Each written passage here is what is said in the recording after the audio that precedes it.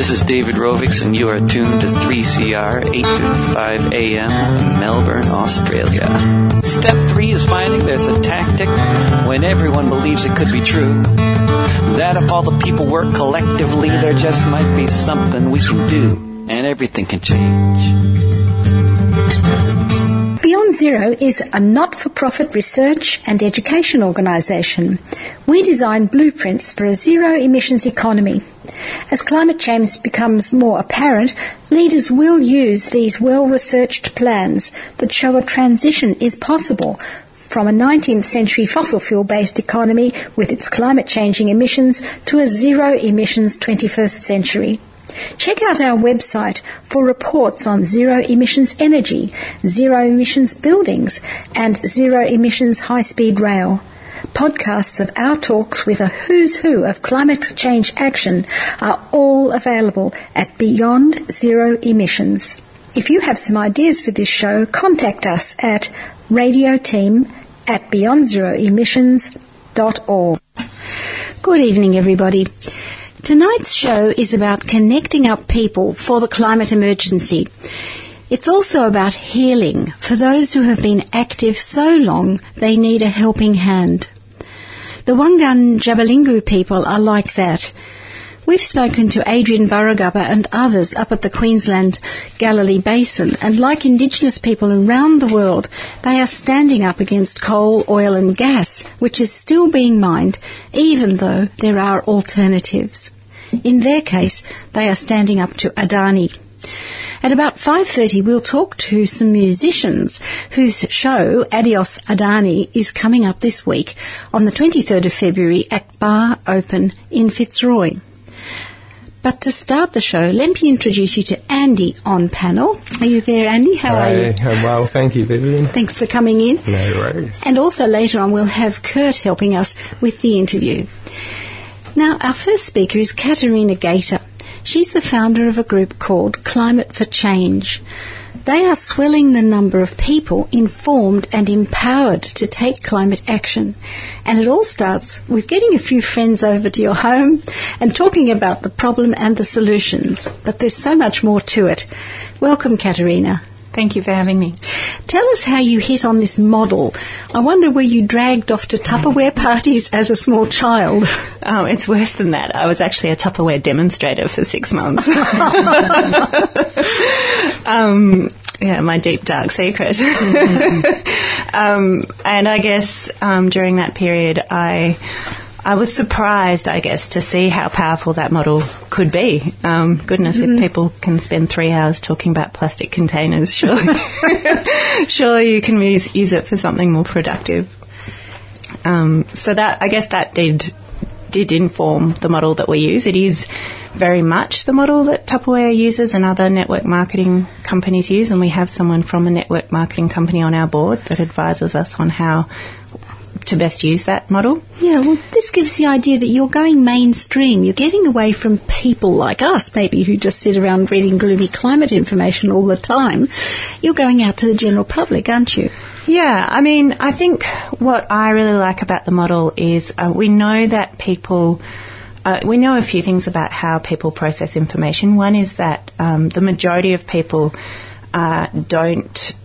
we'll take in information that we hear on the radio or see on TV or read in the newspaper, but we don't really process it until we have a conversation with someone. And those people who do process it in other ways have probably already processed it. So the people we need to reach are the people we need to talk to. It also says that we are most convinced by people we know and trust. And so this model really allows us to reach people through the people that they know and trust. It's in someone's home, it's through their friends. So that's a really important part of it. It also, I think, reaches people who would not come to a public event if they just saw an ad that says come and talk about climate change. They wouldn't come to that. But if a friend says to them, hey, look, this is something that really matters to me. I've been wanting to talk about it with my friends for a long time, and you're someone who really matters to me. will you come along? Because that's, not because you want to come and talk about it, but because I want to talk about it with you. Well, I went to one of your gatherings last week, and I was invited, and it took me ages to get there. I thought I'd nearly get lost, but once I'd reached there, it was a very friendly atmosphere, and, young people, they're all much younger than me, and they were having snacks and talking, and I thought, this is going to be interesting. We saw a film about how bad the situation is with permafrost melting and species being stressed to the point of extinction, but I've seen those sort of films lots and lots of times, and one of the young people there said to me, I didn't know about the permafrost. So there was a level at which, the information might have been new to some people, but I think all of them were on the side of we have to do something about climate change. That seemed to be the way they were talking. They certainly knew about divestment and a few solutions like that, but it was the safe and pleasant environment, I think, that enabled the conversation to go a bit further than that. And I wondered, however, if it would be enough to actually activate someone, to go from that to taking action and really putting a lot of energy into it. And I wondered, can you tell us what usually happens next after that initial contact? Yeah, sure.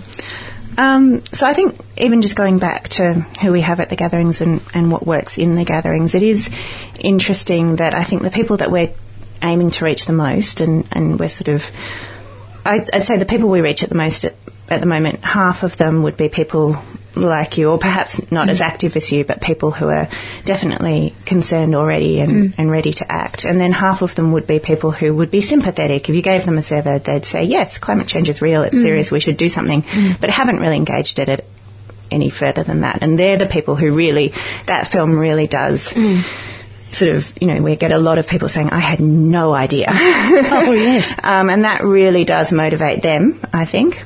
The people who already sort of are further along the path and feeling sort of they know everything, but what can they do? The conversation in the gathering is meant to help them really work out in a more strategic way, what is the way that I can be most impactful, because you can feel so overwhelmed by all the things you can do and yet nothing feels enough. So that part of the gathering, I think, really helps people see how they can have the biggest impact.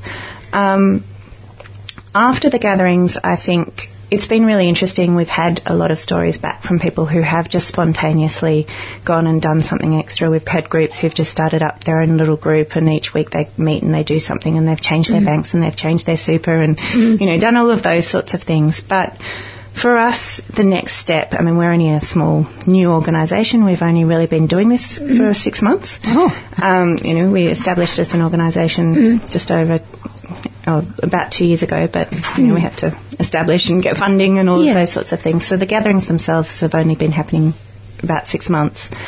And so our next step is really what are the resources and tools we can create to support people on an ongoing basis. And really what we want to be able to create for them is the resources to help them have the conversations to the next layer of people. So our key message is that the only way we can really fix this is if our government will radically change the way it does things, and that will never happen if we don't have the social mandate for that.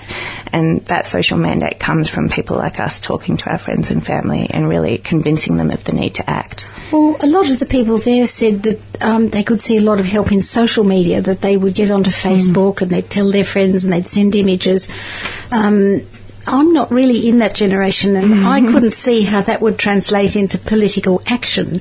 But what sort of political action do you see already coming out of these groups, or that you hear anecdotally? So I guess on the social media aspect, I think you're right. I think social media is a good first step for a lot of people. It's something that they're comfortable with, but it's not enough.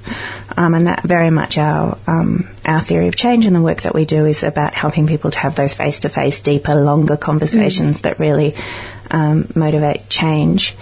In terms of the political action that we see coming out of it, obviously at a federal level we haven't seen the change we need yet. Certainly one of the most interesting things we get from people is that they really want help writing letters to their politicians and really I think for a lot of people it is really new to them that actually our politicians are elected representatives. Their job is to represent us. And that we have a right to tell them what we want them to do. Yeah. That we don't have to be an expert and advise them. It's actually our right to tell them, this is what we want from you. You are elected to do what we are asking you to do, and this is what we're asking. So that is really quite a revelation to a lot of people. And so one of the resources that we're looking at producing over the next few months is not just how do you write your first letter, but once you've written that first letter and they respond, how do you keep an ongoing conversation happening with that representative, and how do you get more and more people in your community having that conversation and putting that pressure on your representative? Well, something you sent me was a newsletter, and I thought that was excellent. It was something that said you can read this in 2 minutes, and it would be 2 minutes if you clicked on to all the references. Only if you read it, if you don't click. That's right. But it was so good because you put here are the problems and here are the solutions, and you didn't overdo the problems. And I remember an interview we did with, you might remember, Andy, too, that guy in Norway called Per Espen Stoknes, and he said, look, the media gives far too much emphasis to the grim scientific facts, for sure, but it gives something like 80% of its time to reporting on climate horror. And he said we need to throw the switch and give 70% of the time to climate solutions, and the fact that part of that is people power. And your newsletter embodied that. It was just exactly set out like that. Here's how bad it is, but here's what's happening in renewable energy, and here's what some people are doing about it. Here's where the blockages are, like the lump of coal in Parliament last week. But we can see the land very clearly from your newsletter. So is that a way, are you trying to sort of educate people, really, like bring them up to speed? Because I get all those newsletters and all those references from, I don't even know where I get them from anymore. They seem to be in the air I breathe. But you're trying to give people I think what we've heard from people at our gatherings in particular, and what we do in the film that we've made, and what we're trying to do in the newsletter as well, is that it's not that people don't have information. There's lots of information out there, and it's sort of like if you imagine a children's dot to dot, but all you've got is dots on a page. There are no numbers and no lines, and all you can see is a whole lot of dots. And what people really need is for someone to take the pen and draw the line between the dots and show them the picture. And that's what we really try and do in the film and in the newsletter. So the newsletter is structured with a narrative that we are trying to get across in everything we do, which is, yes, there is this terrible, urgent, serious problem. It is an emergency. But there are solutions. They're available and they're ready to go. What we're lacking is the people in the power, with the power to implement those solutions are not acting. In fact, some of them are holding us back. And time and time again throughout history, this is not a new story. It's happened time and time again throughout history, and what's made people act is the people. We've seen that through social movements before, and there's a social movement happening right now. There are people all around the world standing up and doing things. Here are their stories, and this is what you can do this week to be part of that. And that's the story we're always trying to tell. That's right. I think we're witnessing, as Paul Gilding says, a great disruption, but it's also underneath that a great transition is really happening. We've got the Transitions Film Festival on in Melbourne at the moment, and transition is on everyone's lips. Like, what's it going to look like? And I love that idea of joining the dots, making a picture, because when you've got the picture, you know what you're going for. That's very much what Beyond Zero Emissions is trying to do. Here's the blueprint, here's the plan, here's what it would look like. But you, I think, said at the Sustainable Living Festival that you were hoping that this model would grow and grow, and in a couple of years you might get, say, 500,000 people who would have been to these gatherings, who would be getting the newsletter. And that's room for political change. That's like solar citizens. Those people then become a political lobby. They identify with this group and they vote differently than they would have previously. But how would you take this to other countries? I think you've had some interest from other countries. How would you sort of translate it to another society? That's something we have had. We've had someone in Singapore and a couple of people in the US ask if they could take our model there. Our mission is very much Australia focused, so I guess one of the questions is how much effort we put into seeding it elsewhere. It would definitely have to come from those countries. I think they'd really have to drive that. And I guess that is something we'd have to explore. I mean, Singapore, for example, is a very different place from Australia, and the way that you run it would have to be different there.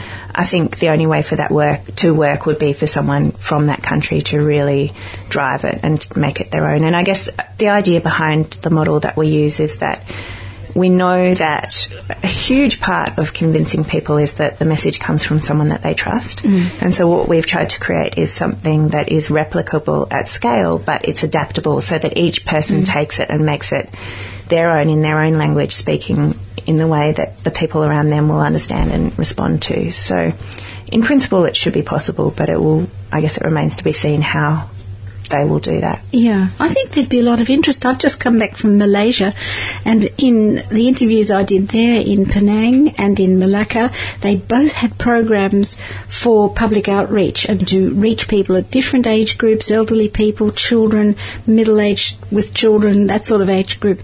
And it seemed to be like public education top-down, but I think if they got this idea, they'd be very happy to run with that, to have it sort of more organised by, as you say, people who trust each other rather than top-down from the government. But listen, I wondered if you'd like to tell the listeners, if they join Climate for Change, what sort of things would they find out about? You've been collecting information about this vision, that when you join the dots, what's the vision? What would if you joined up with this, what would you, how would you entice us? Because you had a lot of things there about seaweed and concrete which absorb carbon dioxide, and I think you've probably done quite a lot of reading about the future vision. What's it going to be like? What sort of things would you like to tell them? Well, I mean, I think we actually complement BZE's work really nicely in that BZE tells that vision of what the world could look like with the solutions that are available.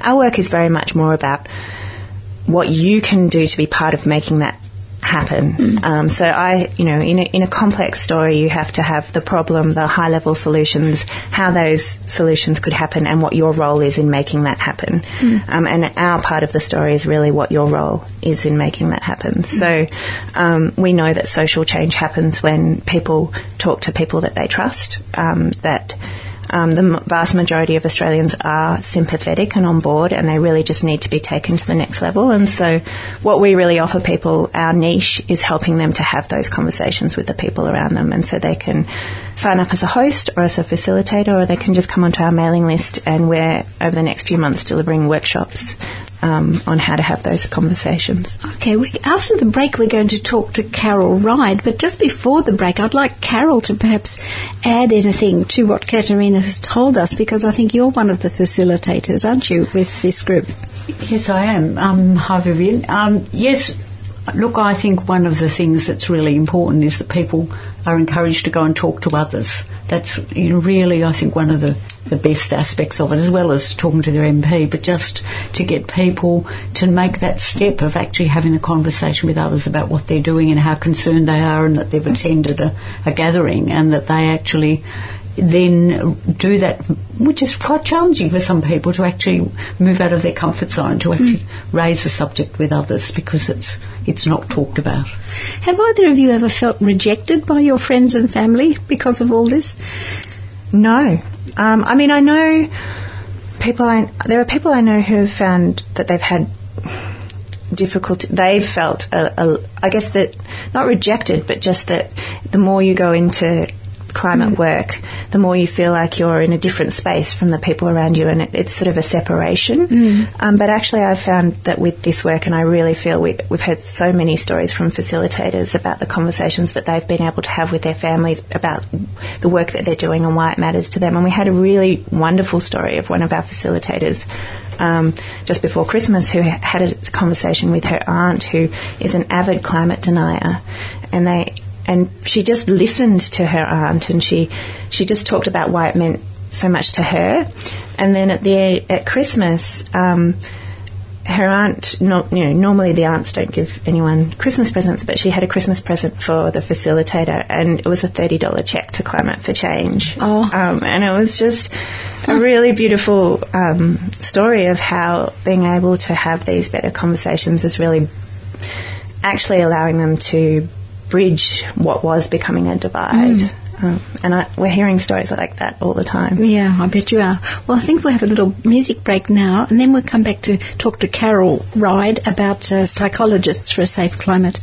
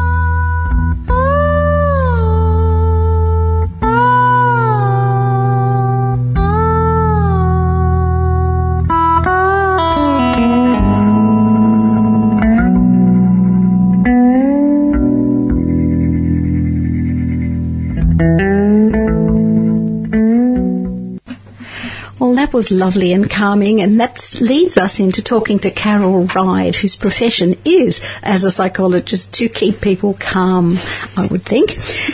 Carol Ride is a friend of Beyond Zero Emissions, and she's also involved, as I said, with the Climate for Change. She's a founding member of Psychologists for a Safe Climate, and I've also been to some of their gatherings where tired-out activists who are receiving frightening information all the time and who are taking all sorts of citizen action meet up with a group of psychologists who help them carry on.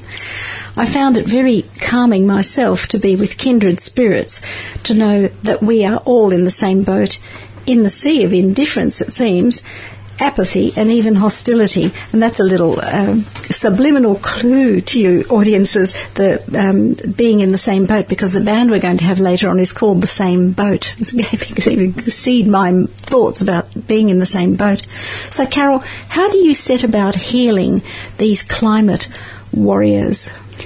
Well, Vivian, we started off by calling the first workshop Climate Grief Workshop, and it was a chance for activists to actually come along and talk about their grief. And by even calling it Climate Grief, we actually were publicising the fact that we knew that people were in grief, a state of grief.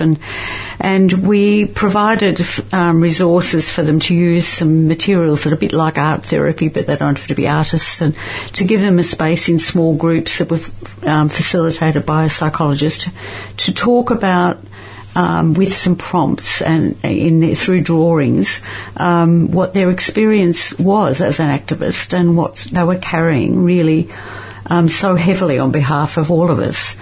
And we heard some very powerful stories about people's feelings, what some of the physical experiences they'd had, some health problems that were as a result of their activism, and just the bleak feelings that they were carrying. And as a result of that, being in a group, they did learn that they weren't in the same. That they were in the same boat. They didn't actually know that before many of them attended the workshops, but that was so powerful for them to realise that they were not alone, that other people were feeling similarly to the way they were feeling, or differently, but they were connected. And so as a starter, that was a really powerful experience for them. It took time. It means you don't just do that in an instant. We had an hour to an hour and a half to do that sort of group work, with several groups operating concurrently. And then we gave people a chance to then join with others that were in other groups, to talk about, to give them some work on how to help deal with some of the powerful feelings, to actually take care of themselves, raise the issue of how important it was to take care of themselves. And that was interesting too, because people realised that they weren't taking care of themselves, and that most of the people weren't, and that they needed to actually acknowledge that. And then we gave them some experiences of some of the workshops were relaxation, some were some skills in meditation, some in self-compassion, some steps to how to be self-compassionate rather than driving themselves relentlessly. And that was that was just therapeutic because they were doing it with other people that they just shared some of their deepest feelings with. And then, interestingly, at the end of the workshop, we asked people, at the very first one, we asked them to talk about what they got out of being a climate activist. And that was just, the place was a buzz with these people talking about all the things they actually liked out of being a climate activist. And I think that surprised everyone that there was such high feelings, so that it was strange that they were actually talked about their bleakest feelings, but they also realised that they actually felt they got something very, very fruitful out of being involved with others. But I think it also, when you talk about self-care, it also helped them realise that they needed to talk about how they felt with the others they were working with. And most of them realised that they're quite isolated from other people in their whatever activity they were in, that they were keeping their feelings to themselves and they needed to share them with others. And so that was very therapeutic for them, really, to know that. Well, Carol, I'd like to know a bit more about your childhood. You were once on this program before and you talked about being a girl guide, and I think you were a mathematician at one stage. So what part of your childhood or experience have prepared you for this work? Because I think you're quite a power now in this. You're not going to look back. You're not going to turn around. You'll keep at it, I'm pretty sure. So what prepared you for that? Look, I just grew up in a family that luckily provided me a chance to connect with nature, and that was through the Girl Guides, really. It was, and the family did a bit of that, but it was a Girl Guides, and I just connected and loved nature and had opportunity to spend time in nature and camp and cook and, just work, do things without many mod cons. So I think that was just my basic background.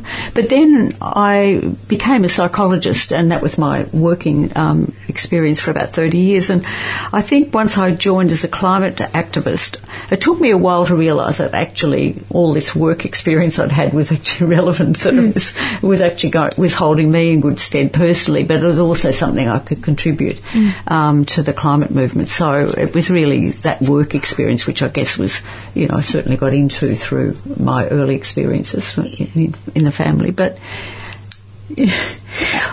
well, I'd like to know now, coming back to the idea of the same boat, later we're going to have these musicians talking about their band. It's called The Same Boat. So do you think this awareness that climate change has put us all in the same boat, we've all become aware of it? I think even those who are denying it are aware that the whole biosphere is going to collapse. Even the people who are making a lot of money out of it right now must see that they're killing the golden goose in a way. There must be some deep-seated knowledge of that.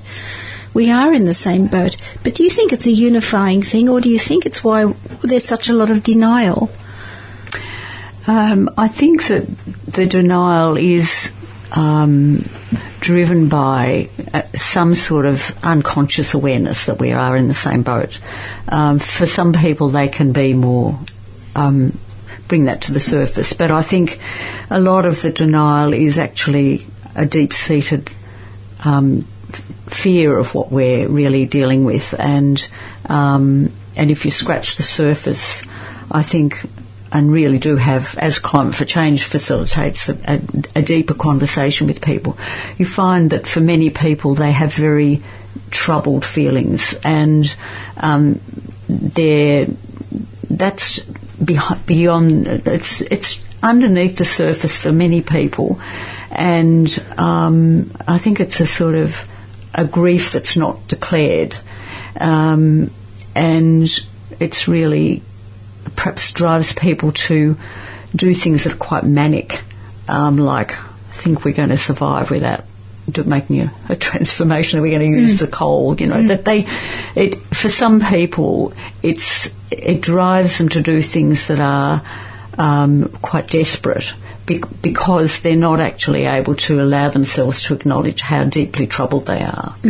And I do see that as something that our group, Psychology for a Safe Climate, can contribute something in terms of awareness that actually we're all carrying quite deep troubled feelings and give some people a space to actually express that. So it's not just climate activists. I think that it is the wider community that needs to acknowledge how troubled they feel about and how grief-struck they are about what we've done to this planet without conscious awareness, that we've taken the spoils of the planet and not looked at what damage we're doing, and that's very troubling for people. Some people feel very guilty, very shamed about that, and other people will brush aside those feelings because it's too difficult to acknowledge that, and so get into doing things that actually defy the reality and pretend that we can be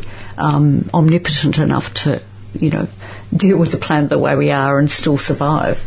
Well, some people are talking about an emergency, and I think climate change does give us an opportunity to realise we're in the same boat and then row together in the right direction.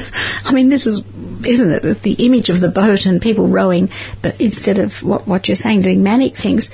But the problem is how to row in the right direction. As Katerina said before, that we haven't seen how the dots join up. We don't know the direction maybe to row in, and we don't want to row with all those other people who we've never rowed anywhere with before. So it's that sort of idea. So some are calling for an emergency and they want a Churchill-style leader, whereas others are calling for a more decentralised leadership. Well, how do you see it going? Well, I do think we need leadership. I think that's partly why a lot of people feel very despondent, because they don't see anyone coming forward acknowledging the seriousness and scale of the problem. And we do need leaders in the community, and of course we need our politicians to take this up and to solve the problem and not shirk the responsibility that they have to us all. So, look, I think decentralised, we need leaders, lots and lots of leaders, but we mainly need the leadership from the government to acknowledge the problem and take the scale of change that's needed. Well, so this comes back to the emergency declaration, which, listeners, you can find on the Beyond Zero Emissions website, the emergency declaration, and you can sign it. It's going to Parliament. Well, Carol, the last question's about Conservatives, talking to Conservatives. And I know you brought George Marshall out a few years ago to talk about, well, let's talk to people who are not like us. But I actually am a Conservative, I think. I don't like change. I love tradition. I love history. I love things to be done in the traditional way. And I go to rallies where I see banners like, to change everything, we need everyone, and Naomi Klein's book, this changes everything. And I just quake in my shoes at the thought of these massive scale changes. Yet we do need everyone to be in the same boat. So how would you frame the message for a Conservative like me? Well, I think Jonathan Haidt talks about the Conservatives and the Liberals, as in left-wing people, and he talks about Conservatives needing predictability and stability, and those on the right do like change. Those on the left do like change, and he talks about the need for both to be talking to each other, and we need change, but we need it in some sort of stable way, and if we don't hurry up and do it, it'll happen to us, but we won't. So I think we need to acknowledge both sides. We need to be able to have both points of view acknowledged and work together. We need it in Parliament, but we need it in our community as well. Yes. Oh, well, I'm glad you think like that, because I do think we do need the Conservatives. We don't need them to be off-site and carrying on in a manic way. And I don't think they're behaving in a conservative way anyway. I feel the parties that call themselves Conservative are acting in a very radical way, very destructive way. Very risk-taking. Yeah. So let's redefine Conservative a little bit and reclaim it, because I think there are a lot of people who think like that, who are very valuable. So I think we've got time now for the musicians, but I better duck out and tell them we're ready. So we're going to have a short little break, a community announcement, and I'll just ask the musicians to come in. We've got 3 musicians, listeners, and they're from a group called The Last Boat, and they're playing at a concert called Adios Adani. So let's have a break, and I'll go and get the musicians. 3CR are selling keffiyeh Palestinian scarves in support of the last factory that produces them in Hebron, Palestine. All profits will be donated to the reconstruction efforts in Gaza and support Palestinian industry. These are traditional scarves available in red and black, or you can choose from a modern design. Go to 3cr.org.au/shop to buy online or drop into the station during business hours.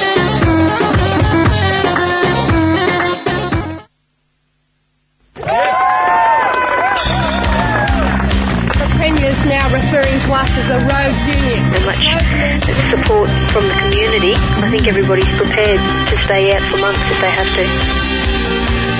Community Radio 3CR, still kicking. Join us and become a listener sponsor. Phone 9419 8377. Not just the rich. Education for all. Not just the rich.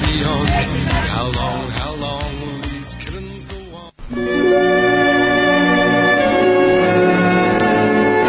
Great Voices CDs on 3CR. These CDs are a unique collection. Now you can go to 3cr.org.au and you can order online all the 20 CDs, 15 issues, for $160 postage paid. Or check the individual issues and read each track on it.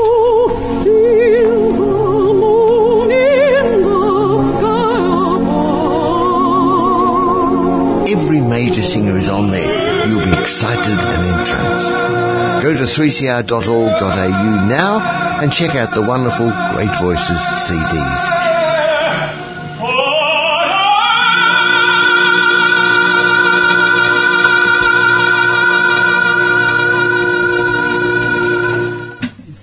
Hello, my name is Kurt Johnson, and we have here in the studio Scott Lewington, Dean Snook, and Glenn Allen, who are the singers in The Same Boat, which is a band committed to refugees, social justice, and renewable energy.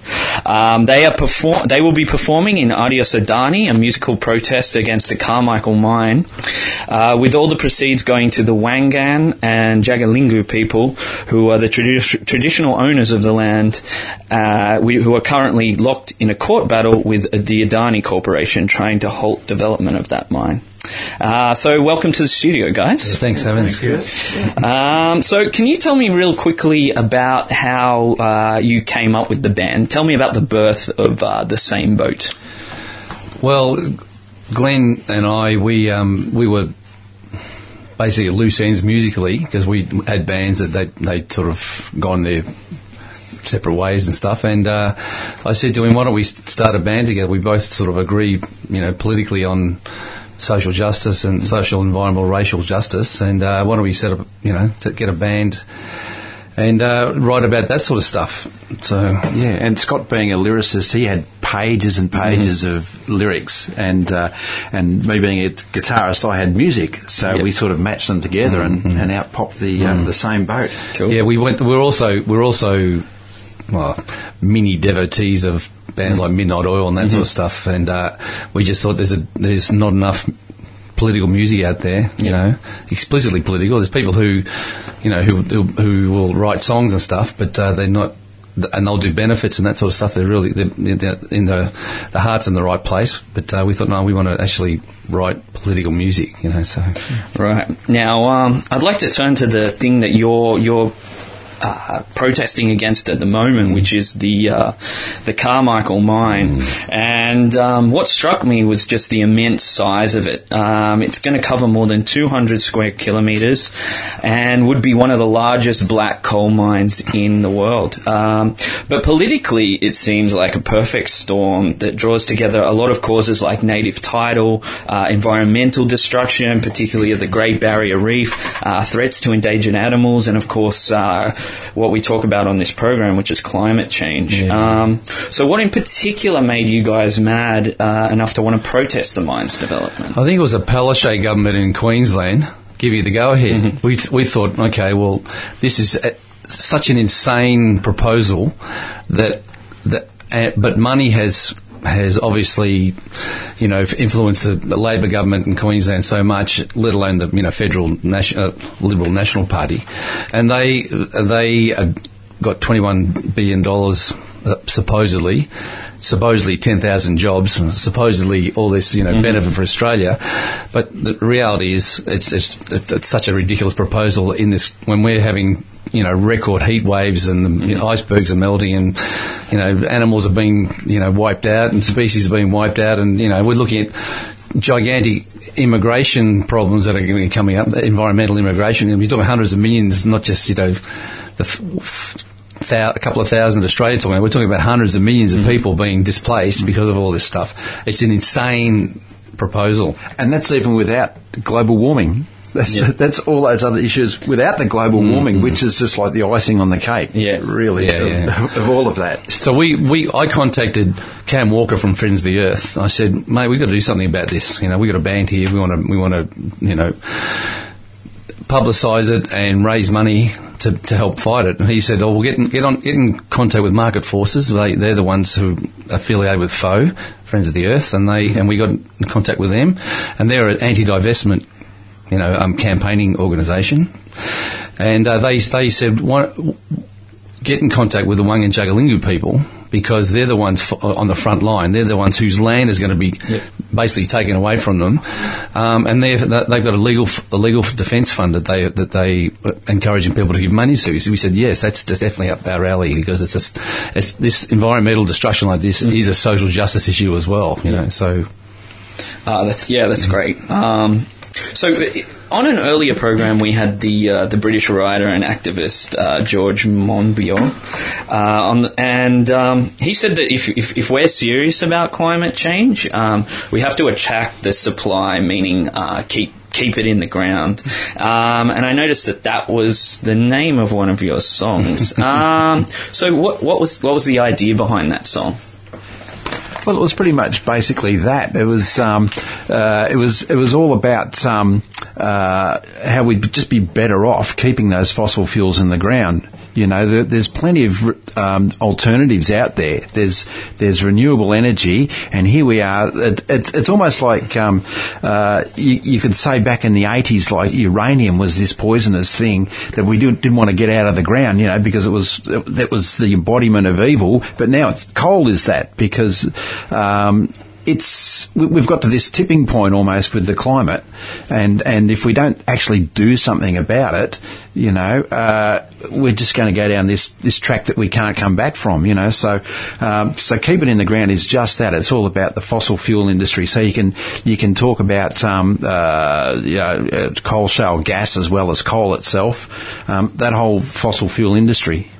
So keep it in the ground, and all the wars and all the destruction that it causes and stuff. It's got to be put in the waste basket of history. We've got to move on from that. Yeah, I agree. It's 1800s technology. So, and we have vast swathes of Australia in sweltering conditions last week. There's storm warnings all across the East Coast, and our Prime Minister proudly brings in a lump of coal into Parliament. So if you guys had a message for Mr. Turnbull right now, what would that message be? I'd make him eat it. Well, it's just ridiculous. I mean, there was a great graphic on Facebook where he's holding this coal, and there's a map of Australia on as a furnace with the door open, and here he is with a handful of coal going to put this in the furnace, right? So it's just the whole thing is insane. We just can't believe how stupid the whole thing has got, and I think they just think, if we just keep pushing and pushing and pushing, we'll just walk all over everybody, and we're not prepared to accept that. Yep. So I guess you guys are part of a long history of musical protest in Australia. I heard that Midnight Oil are reforming to do a tour. Why do you guys reckon that music is such an effective way to deliver your message? It's an international language. Everybody enjoys listening to music. It doesn't matter what your native tongue is. You can still communicate with music effectively across the world. And if you can't understand what the words are, you can look them up on Dr. Google and you know what's going on. It's a good time. But I think the important thing, like with bands such as Midnight Oil, their success came from good, catchy music, which sort of got into people's heads, and then they went and looked at the album cover and go, oh, wow, this is really cool. This is about an issue of some sort, you know. So, I mean, there's sort of protest songwriters out there who write some great stuff, but for us as musicians, we feel that you have to have some catchy music to go with it, so it sticks in people's head, you know. And it's also to connect with movements. That's what we want to do. We want to connect with people out there who are struggling for a better world, right? So for us to play music, we're all musicians, right? So we can contribute this sort of stuff to those selfless, you know, hard-working people who get off their backsides outside work and outside university and basically for nothing, and on the conviction we can make the world a better place, and that really appeals to us. Great. And what advice, last question, what advice would you give to people that think the forces of darkness are winning in this country? The best advice is get up and challenge it, because you'll realise it's actually not what they think it is. These people, these forces of darkness you're talking about, are relying on people being ignorant. And once you start challenging that, it breaks down who's actually in control and who does what and who's doing what, etc.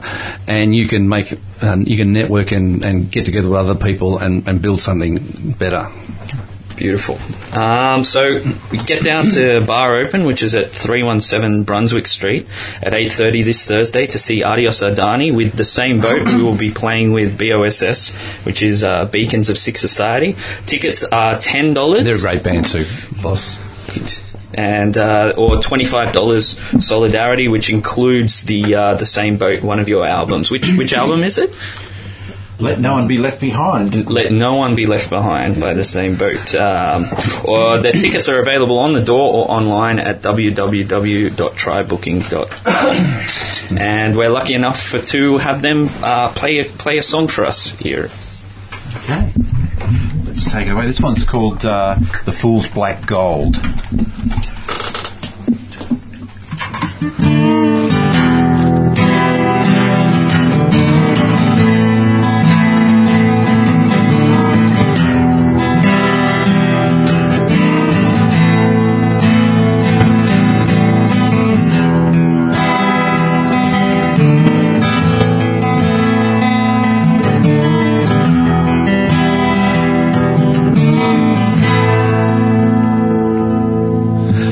Frenzy to extract the full black gold, the highest bidder wins the day. Now a gigantic gash, as barren as their soul, scars the place where our hearts used to lay. Yellow backs and gliders Dugong disappear as the patriots bleed country dry. 200 years, an ocean of tears, we're dreaming of the nightmare collide. Night the children are restless in bed, the Sandman is stricken with grief. The coat of arms is turned on its head as the clock runs down on the reef. A Pachamama leashes a fearsome temper. We're reaping what the powerful have sown, avenging those who dared to offend her, and now waves crash into our homes. And while she falters and struggles to heal, polar bears die by the week. There are those who find profit with much more appeal, mastered the art of double speed. The corridors of power, great deals are done, fatten the pockets of the few. And for a mess of pottage, they'll sell off the farm. Is this really the best we can do?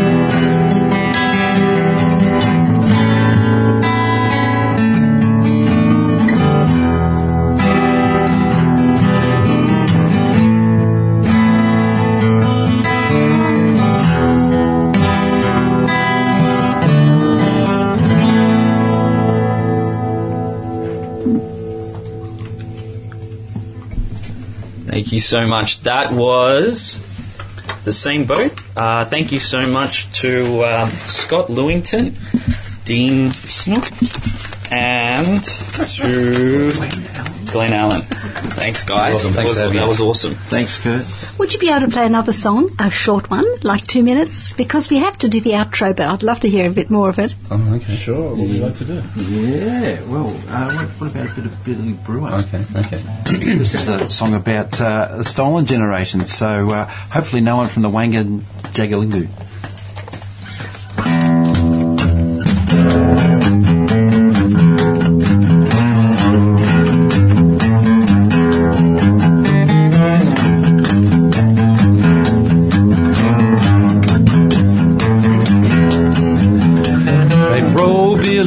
Mother's heart into the day they came and took him away. They told her half cars couldn't fit in and it would be better this way. They gave him a name, they gave him a god, they taught him to feel guilt and shame. And if anybody needed a scapegoat, it was Billy who would always get blamed. He would learn how to steal, he would learn how to cheat, he would learn how to finish a fight. And he would learn the hard facts of life when the priest came to his room in the night. Couldn't remember a day of peace, he'd been followed by trouble and strife. They said he transgressed society, but he'd been transgressed against all his life. They trained him when they should have saved him. The prison he was in was the color of his skin, 'cause he wouldn't live the white man's way.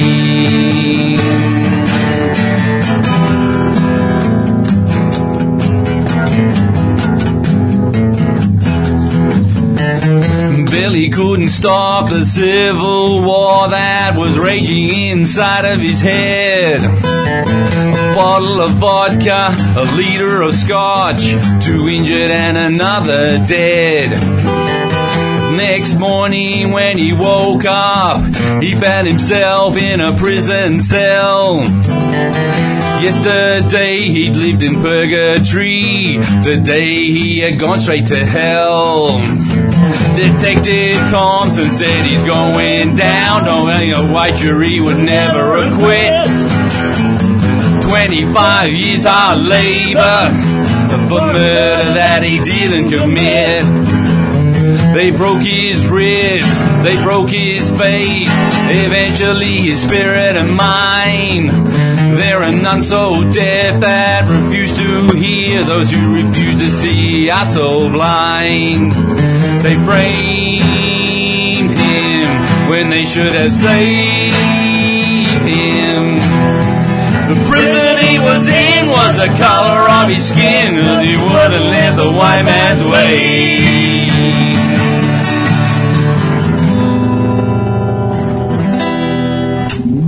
Thank you, guys. That was fabulous. Yeah, thank you. Thanks very much for having us. It's so much fun to have you in the studio. Oh, it's really exciting in here. So thank you, listeners, for listening to the Beyond Zero Emissions show. I'd like to thank our guests tonight, Carol Ride, Katerina Gator, and the people from the Same boat. The same boat. That's what I was going to say, the last boat. It's the same boat that we're all in. Go to see their show, Adios Adani, at Bar Open, 317 Brunswick Street, Fitzroy. When is that? This Thursday, 23rd of February, 8:30 at night. Didn't sound like the tickets are very expensive. $10 to get in, and $25 if you want to pay solidarity prices for the Wangan Jabalingam people who, remember, listeners, we've interviewed some of them on this show. So let's get in to help them fight off Adani. I'd like you to pass on the podcast of this show to your friends and to see if you could go to a Climate for Change gathering. Katerina told us all about it, and it does sound as if it's something for all sorts of little groups in society to speak to their own constituency. You know, it's different. Each people has a different sort of affinity group, and you might be one of the ones who can start one in your area. So contact Climate for Change. Also, I'd like to advertise films at the Nova Transition Film Festival. The ones that are still coming up are Our Power. It's about Hazelwood. We interviewed the director last week, Peter Iacono. Remember, it was about the mine fires at Morwell that raged for over 40 days, and he interviewed all the people down there, and that's another battle, you know, a big battle to get justice for those people and a kind of just transition for jobs for them, basically. The other one that's going to be on at the Transition Film Festival is called The Bentley Effect, about people up on the Northern Rivers who just converged on the coal seam gas project that was coming, and the police, I think, were frightened off, basically, because even if they would have brought 1,000 police to control the crowd, there would have been, 10,000 people gathering at Bentley. So there's a film about that. There's also one that everyone's telling me about called The Age of Consequences, in which it features the wall that is being built around the north part of Bangladesh, apparently, to keep the climate refugees out. So as they're drowning in Bangladesh, they will not be able to get into India, and that's apparently very chilling. The film was made with the help of military people who obviously are not soft-hearted about anything but just want to stop the worst of climate change, which is what we were talking about. And then the last one is called Power to Change, which I think is about renewable energy. We're nearly out of time. So thank you very much to Andy, to Teddy, to Kurt, who helped us. He's a member of our Beyond Zero radio team, and Jody behind the scenes, and Andy in the studio. Thanks very much, and good night. See you next week.